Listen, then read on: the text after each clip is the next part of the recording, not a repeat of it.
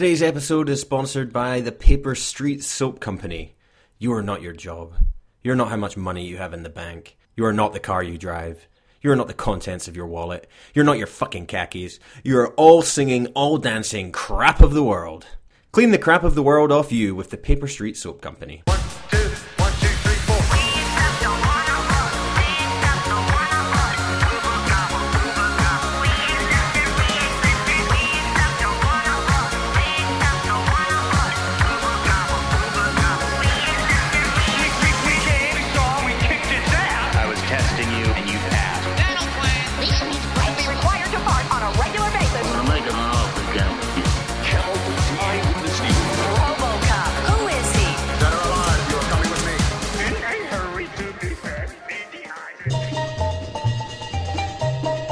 Hello everyone and welcome to episode 45 of the High Hat Film Podcast with me, Michael Clancy. This week is a review special as we take a look at some of the films in British cinemas this week, with reviews of the downright bonkers Mad Max Fury Road, a royal romance in a royal night out, and the musical sequel Pitch Perfect 2. The reviews are taken from the 15th of May edition of my film show that I host on East Coast FM. Be sure to tune in on Fridays from 2pm Greenwich Mean Time on 107.6 FM. You can also listen online at ecfm.co.uk, and there's even a handy app on smartphones that allows you to listen live wherever you are. Alright, gonna kick things off with our first review, Mad Max Fury Road. After 30 years, we return to the wastelands with the long-awaited fourth installment in the Mad Max franchise. Tom Hardy takes over the title role from Mel Gibson. Here's a little bit of the trailer from the film. In this wasteland, I am the one who runs from both the living and the dead. A man reduced to a single instinct. Survive. It is by my hand! You arise from the ashes of this world!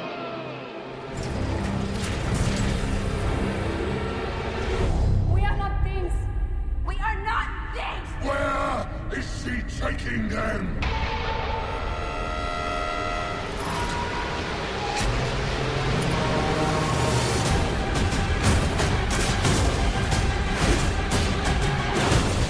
I want them back! They're my property!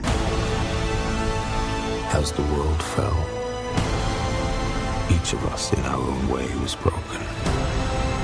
It was hard to know who was more crazy. Me or everyone else. Set in the distant future where civilization has collapsed and people in souped-up armoured vehicles rule the road, Max is a scavenger in the desert when he is captured by the War Boys, where he is basically used as a human blood bag. He eventually finds himself in the company of Charlize Theron's Furiosa, who is smuggling a very special cargo in a fortified war rig. The only problem is she's being pursued by the entire War Boys army and their vicious leader, King Omortan Joe. Reluctantly, Max is Furiosa's best chance of survival and agrees to help her on her mission. Now, there's been a lot of hype going into this film. I mean, even before its release on social media all this week, it's been flooded with people just calling it like the film of the year and saying it's outstanding and brilliant. And I think it's important not to get too carried away. Too often when a film is overhyped, you go in and you're expecting one of the best films you've ever seen, and you come away a little bit disappointed, even if the film itself is very, very good. So I think it's important not to get too carried away in the build-up, because then films have problems actually living up to the expectation. So I will say with Mad Max Fury Road, it's not the best film of the year, but I will say it is a very good film indeed. Coming out in a world where every franchise is getting this kind of slick reboot, what we have here is a film that can actually be considered an honest-to-goodness sequel, despite the fact that it's been 30 years or so since the last one. To start things off, you have George Miller directing. Now, he was the guy that did the first three Mad Max films, so nobody knows the franchise better than him, and getting him back on board is really, really great. It's also a really nice touch getting Hugh K. Byrne involved as the lead villain. He, of course, played the toe cutter in the first Mad Max film. So it's a film that's filled with lots of fun little throwbacks to the previous film. So it's a film that respects where it's coming from more than anything else. And I think fans of the franchise will be glad to see all of those things thrown in there. So it's a film that respects where it's coming from. That being said, 30 years on from the last Mad Max film, it's fair to say that technology has come a long way. And this is something that director Miller is taking full advantage of, which means that these action sequences, and it has to be said, the film is made up of about 85% of nothing but action. The action scenes are absolutely phenomenal. They are relentless, they're brutal, they're unbelievably creative with the characters, with the weapons, with the high-speed pursuits, all done very, very well. It's also a film that looks stunning. I mean, it is incredibly gorgeous in the wide shots, but then when you zoom in and actually see the detail on all of the vehicles and all of the costumes, it's incredibly detailed as well. So it's a film that holds up in the long shots, but also when you get right in there. It looks absolutely stunning. Lots of the effects were created practically, which I like. It means when it comes to all these cars driving about at high speeds and smashing and crashing into things and these explosions, you actually believe they're happening. You don't believe that it's somebody just sitting on a computer screen and making these cars explode. You believe that those cars are there and you believe it's all happening. So that absolutely makes a big difference as well. So in that respect, it does tick all the boxes in terms of a big action blockbuster. As well as that, it's nice to see for a film that does have such a big budget, it's nice to see a film where the women have lots to do. In fact, a big part of the plot is about how women are refusing to be passive and they refuse to sit back and let men dictate their fate. And it's about them coming to arms. And I think all of that's great. And in fact, if you know the Mad Max franchise at all, you'll know that there's always been a strong role for the part of women. But it's something that doesn't really come up as often as you would think in your big blockbusters. So it's nice to see that there. Charlize Theron has a lot to do, but she is not the only one. So I was really glad to see all of that as well. There are a couple of holes in it. I really, really like Tom Hardy as an actor. I do not think that he's particularly great in this role. I don't think he's fantastic as this man of fewer words. I mean, it seems like an easy thing to do to show up and look gruff and not say an awful lot, but it's actually a lot harder than it seems. And if you go back to something like Mad Max 2, The Road Warrior, you really see how Mel Gibson kind of commanded that presence. I mean, however you feel about Mel Gibson, and I know he is a controversial character, he does a great job in that film where he only has about 16 lines, but he manages to portray all that you need to know about his character. And it's easier said than done, and I think Hardy struggles with it. I mean, and we've seen him in things where he doesn't speak a lot, like in the Batman films, but The Mask seems to help him with that. But here, yeah, a little bit of a struggle. At other times, despite there being a lot of really good characters, at times I did struggle with the character arcs not being as fleshed out as you would like them to be. So you just get times where characters kind of make decisions and there's not really been enough on there to believe that they're making an honest choice. You needed a little bit more to flesh that out. So, I mean, these aside are minor nitpicks. As I say, in terms of action blockbuster cinema, this is about as good as it gets in terms of that. It's ferocious, it's raw, it's really, really gritty, and I have to say I enjoyed it a lot. I think I'm going to go back and see it again, and I think I will probably enjoy it more. So don't believe the hype in a sense that this is going to be the greatest film and it will change your life. It's a nice, fun throwback. It fits very nicely in a good film franchise sequence as the fourth installment. I came away from it hoping for more from the director George Miller as well, which is something that doesn't happen with a lot of blockbusters. So definitely a lot of strong stuff there. I would have to say I'm going to go out on a limb already and say Mad Max Fury Road is my film of the week. So not the greatest film in the entire world, but a very strong addition in terms of blockbusters. So check that out. It's a 15 certificate, Mad Max Fury Road. It is in cinemas as of yesterday, and it's going to be on a very, very big release. So definitely check that one out. How do you know this place even exists? I was born there. So why'd you leave? I didn't. I was taken as a child. Stolen.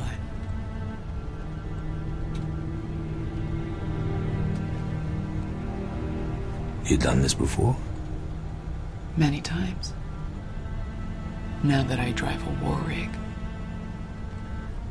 this is the best shot I'll ever have. And them? They're looking for hope. What about you?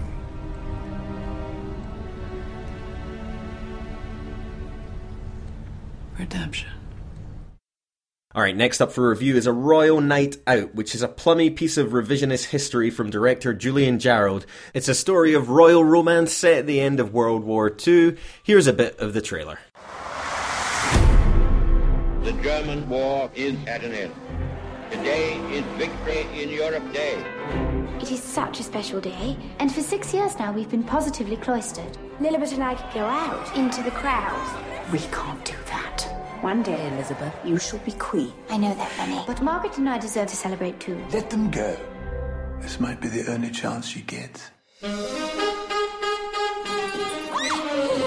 going out incognito.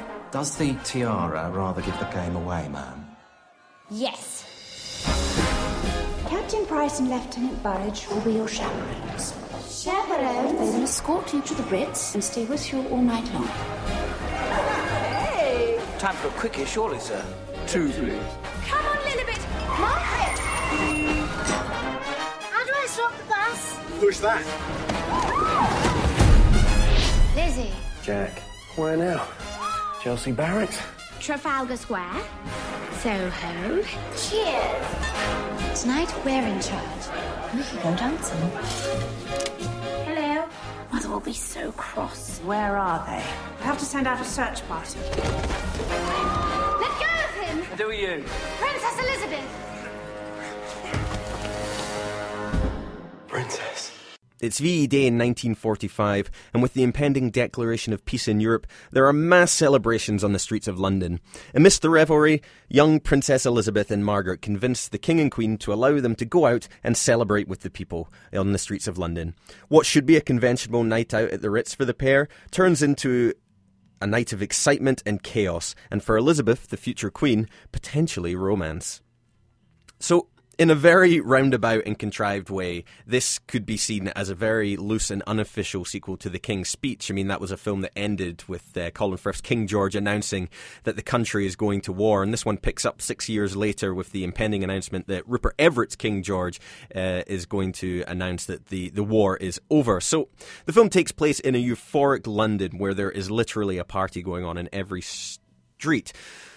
In many ways, it's a very strange film, and not least because you have Sarah Gandon cast as Princess Elizabeth, who of course will grow up to be our Queen Elizabeth, and the film is kind of pitched as a see this side of our Queen that you never knew existed, as and the trailers kind of would have you believe that she's this kind of party animal, although what the film actually shows is that she's actually always been this poised and thoughtful figure. So it's weird that it kind of plays up that it's going to show you this weird side of her, but at the same time it's got to be on its best behaviour because it couldn't possibly do anything to offend the Queen.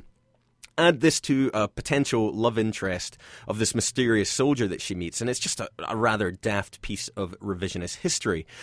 What's also strange about the film is the tone. I mean, it took me about 20 minutes to really figure out that this was meant to be a bit of a farcical comedy, as Princess Elizabeth keeps on trying to run around London trying to find her sister, Princess Margaret, who really doesn't come across well in this film at all, and she's played rather annoyingly as well by the actress playing her, but she keeps missing her, so it's all about these near misses. So it's got a light touch to it, the film, but every now and again a character will stop and kind of gaze off into the distance and talk about how hard everything's going to be in the future now that the war is over, and how the future generations are going to have it so hard. So it's got this very strange contrast in tone, and, you know, as I say, it took me a while to figure out it was a comedy, and I think for me the biggest laughs came unintentionally when they weren't trying to be funny, which I think, you know, for a film that is going out to be a comedy, that is probably not what you want. I have to say I did struggle with this film. That being said, there probably is a market for it. You know, it's come out very close to VE Day. I'm not a royalist. I mean, I don't have any problem with the royal family. But, yeah, I'm not a royalist, so I don't think I'm really the target audience. I don't really have this desire to see this other side of the royal family. So there's probably fun to be had if you have an interest in the royal family and you don't mind a bit of silly revisionist history. I mean, it's not completely devoid of laughter, as I said, but most of it is unintentional. So although the film does follow some of the similar characters, and it's almost a continuation of the storyline from The King's Speech, it's a film that couldn't be further away in terms of style and tone. You know, this was this very worthy, heavy Oscar film that looked at, which was a really real examination into a specific character. This is completely daft. sort of fun look at revisionist history. So there's probably a market for it, as I say, if you have an interest in the Royals and you want to see a light and frothy film quite close to VE Day where people can occasionally kind of drift off and talk about how difficult everything's going to be. This could be the film for you, but I have to say it didn't work for me. The film is a royal night out. It is a 12A certificate, and it's probably going to get a pretty wide release, so you can catch that in cinemas from today. So that's the second review of the day. I didn't think it was quite up to the same stuff as Mad Max Fury Road, but that being said, it is about as far away from that film as you can get in terms of your subject matter. But, different strokes for different folks. Quietness! Everybody listen! A little hush for His Majesty! Speech. Oh, I'd forgotten. I'm rather dreading this. Me too. At this hour, when the dreadful shadow of war has passed from our hearts and homes, we may turn our thoughts to the tasks all over the world which peace in Europe brings with it. Today we give thanks to Almighty God for a great deliverance. Surrounded by my dear family, I am speaking to you from London, our empire's oldest capital city. What a toss-up. But never for one moment daunted or dismayed. Let us remember the fallen, their sacrifice in the face of a merciless enemy. We are proud to have shared... Which he know all about. How dare you? You, little prick, are being disloyal and abusive to your sovereign. The king is 10 times the man you are. He certainly is. Oh, come on, you're not buying this load of bollocks, are you? Shut up! Shut up!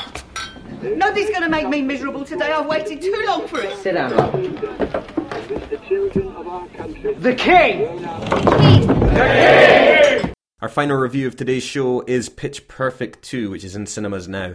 The Bard and Bellas are back for more amazing adventures in the follow-up to the massively successful 2012 musical comedy. Here's a bit of the trailer. We are coming to you live from the nation's capital where the Barton University Bellas are performing for the President of the United States on his birthday. I came in like a wrecking ball. Oh no, she has no underwear on. Oh my God. We have a commando situation. She's turning. No. Brace yourself. She's coming. She's coming. The Australian singer gave the president a birthday gift from down under. The Bellas are suspended. You're being replaced by the European champions.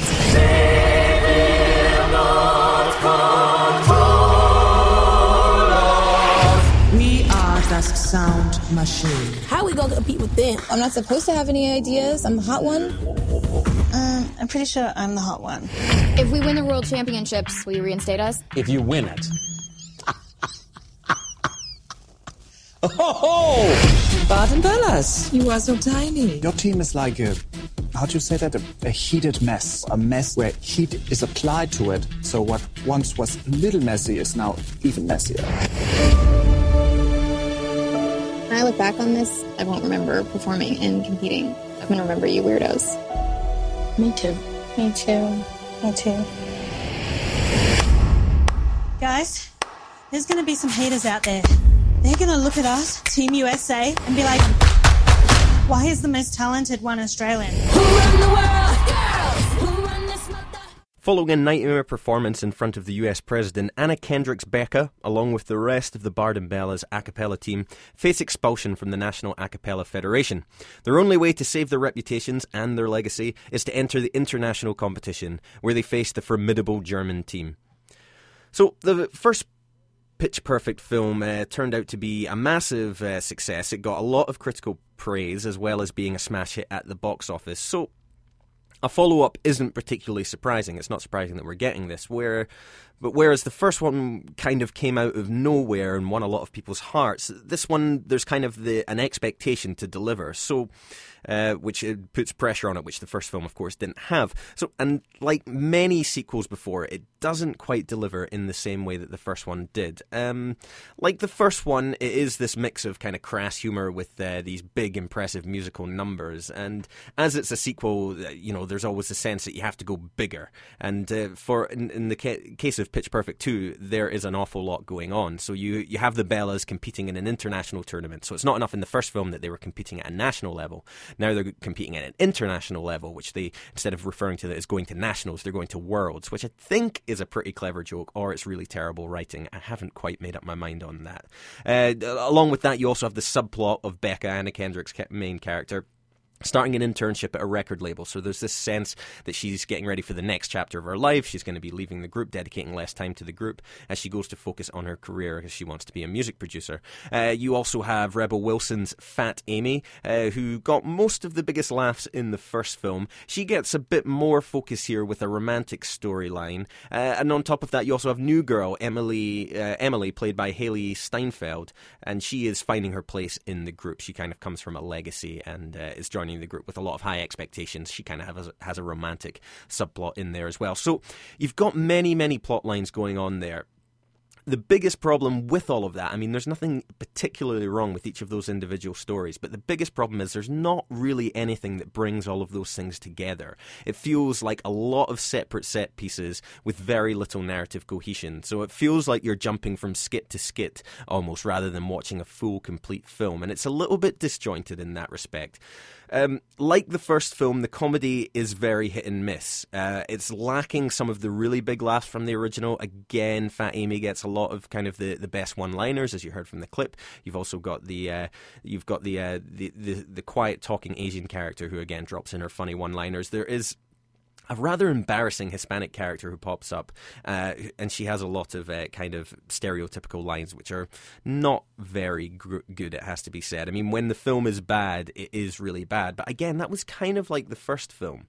When it was bad, it was really bad. But every now and again, you have this moment to flourish. I have to say the comedic highlight probably comes from Keegan-Michael Key, who gets most of the laughs as Becca's boss at the record label. I think he does a really good job, and I've seen him in some other things, and he's a very, very strong comedic performance. David Cross pops up as this kind of a cappella loving person as well, and that's all right as well. And I love anything with John Hodgman in it, even though he's just in it for just a couple of seconds. So it just about gets away with it from all of the goodwill built up from the first film. I mean, I have to say, I didn't laugh a huge amount during this film, but I wasn't disliking the fact that I wasn't laughing. I actually don't mind a lot of the characters here, and I was happy enough to sit there as their final story unfolded. So from that kind of perspective, I thought it was okay. So on top of that, of course, you do have the musical numbers, which are still very impressive. The German team had this kind of clinical kind of technique to it, which is very, very good. The Bellas themselves always put in those good ones. It also has a surprisingly heartfelt ending, I have to say. I mean, it's not quite going to bring a tear to your eye, but I did find the ending to be suitably emotional, so I think it does that very well. All in all, I think that it's those little things that kind of save it. It is a difficult film. There are big chunks where you think, right, this is not focused. It doesn't really know where it's going. It's just jumping from one scene to another, which is definitely a problem. But generally, I thought it was okay. So that's Pitch Perfect 2. Again, kind of like the first one, hit and miss, but with enough there to keep you going, just less so than the first film. And as I said, it's a 12A certificate, and it's going to get a pretty big release. I would imagine that's going to be a pretty big one there. It turns out, totally not good enough to be a music producer, which is cool and fun to know as I enter the rest of my life. Okay, I'm just gonna stop you right there. You're the most talented person that I know, and I've met 3 of the Wiggles. Intimately. Oh. Becca, do you know how awesome you are? You're Becca effing Mitchell, okay? You're the big BM. That's you. You're awesome. Do you need some of my confidence? Because I could maybe tone mine down a notch. Yeah, okay. Yeah, let me rub some out. Oh, okay. Wait, I think you need a bit more. It comes from there. Okay, thank you. I just need that. I'm going to get you the good stuff now. No, I don't want butt confidence. I don't want your butt confidence. I don't want your butt... No, I have enough! I have enough! Okay. I have enough!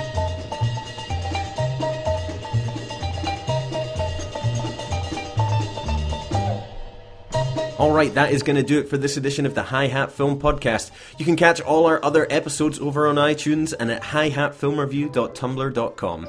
Be sure to check out our most recent Hall of Fame submission, in which I chat Whiplash with my guest Rob Fuller.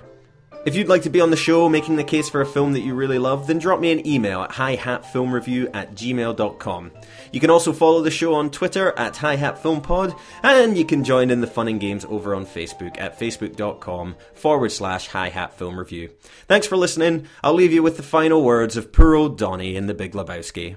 Are they going to hurt us, Walter? Give me my 20,000 in cash. We came, we saw, we kicked his ass. I think you woke up the dead with that blast. We came, we saw, we kicked his ass. Think fast, I talk fast. We came, we saw, we kicked his ass. Boys, this is not my Batman class. We came, we saw, we kicked his ass. We came, we saw, we kicked his ass. We came, we saw, we kicked his ass. We came, we saw, we kicked his ass. I don't have to tell you things are bad. Everybody knows things are bad. It's a depression. Everybody's out of work or scared of losing their job. The dollar buys a nickel's worth. Banks are going bust. Shopkeepers keep a gun under the counter. Punks are running wild in the street, and there's nobody anywhere who seems to know what to do, and there's no end to it. We know the air is unfit to breathe, and our food is unfit to eat. We sit watching our TVs while some local newscaster tells us that today we had 15 homicides and 63 violent crimes, as if that's the way it's supposed to be. We know things are bad, worse than bad. They're crazy. It's like everything everywhere is going crazy, so we don't go out anymore. We sit in the house, and slowly the world we're living in is getting smaller, and all we say is, please, at least leave us alone in our living rooms. Let me have my toaster and my TV and my steel-belted radios, and I won't say anything. Just leave us alone. Well, I'm not going to leave you alone. I want you to get mad. I don't want you to protest. I don't want you to riot. I don't want you to write to your congressmen because I wouldn't know what to tell you to write. I don't know what to do about the depression and the inflation and the Russians and the crime in the street. All I know is that first, you've got to get mad. You've got to say, I'm a human being. God damn it. My life has value. So, I want you to get up now. I want all of you to get up out of your chairs. I want you to get up right now and go to the window, open it, and stick your head out and yell, I'm as mad as hell, and I'm not going to take this anymore!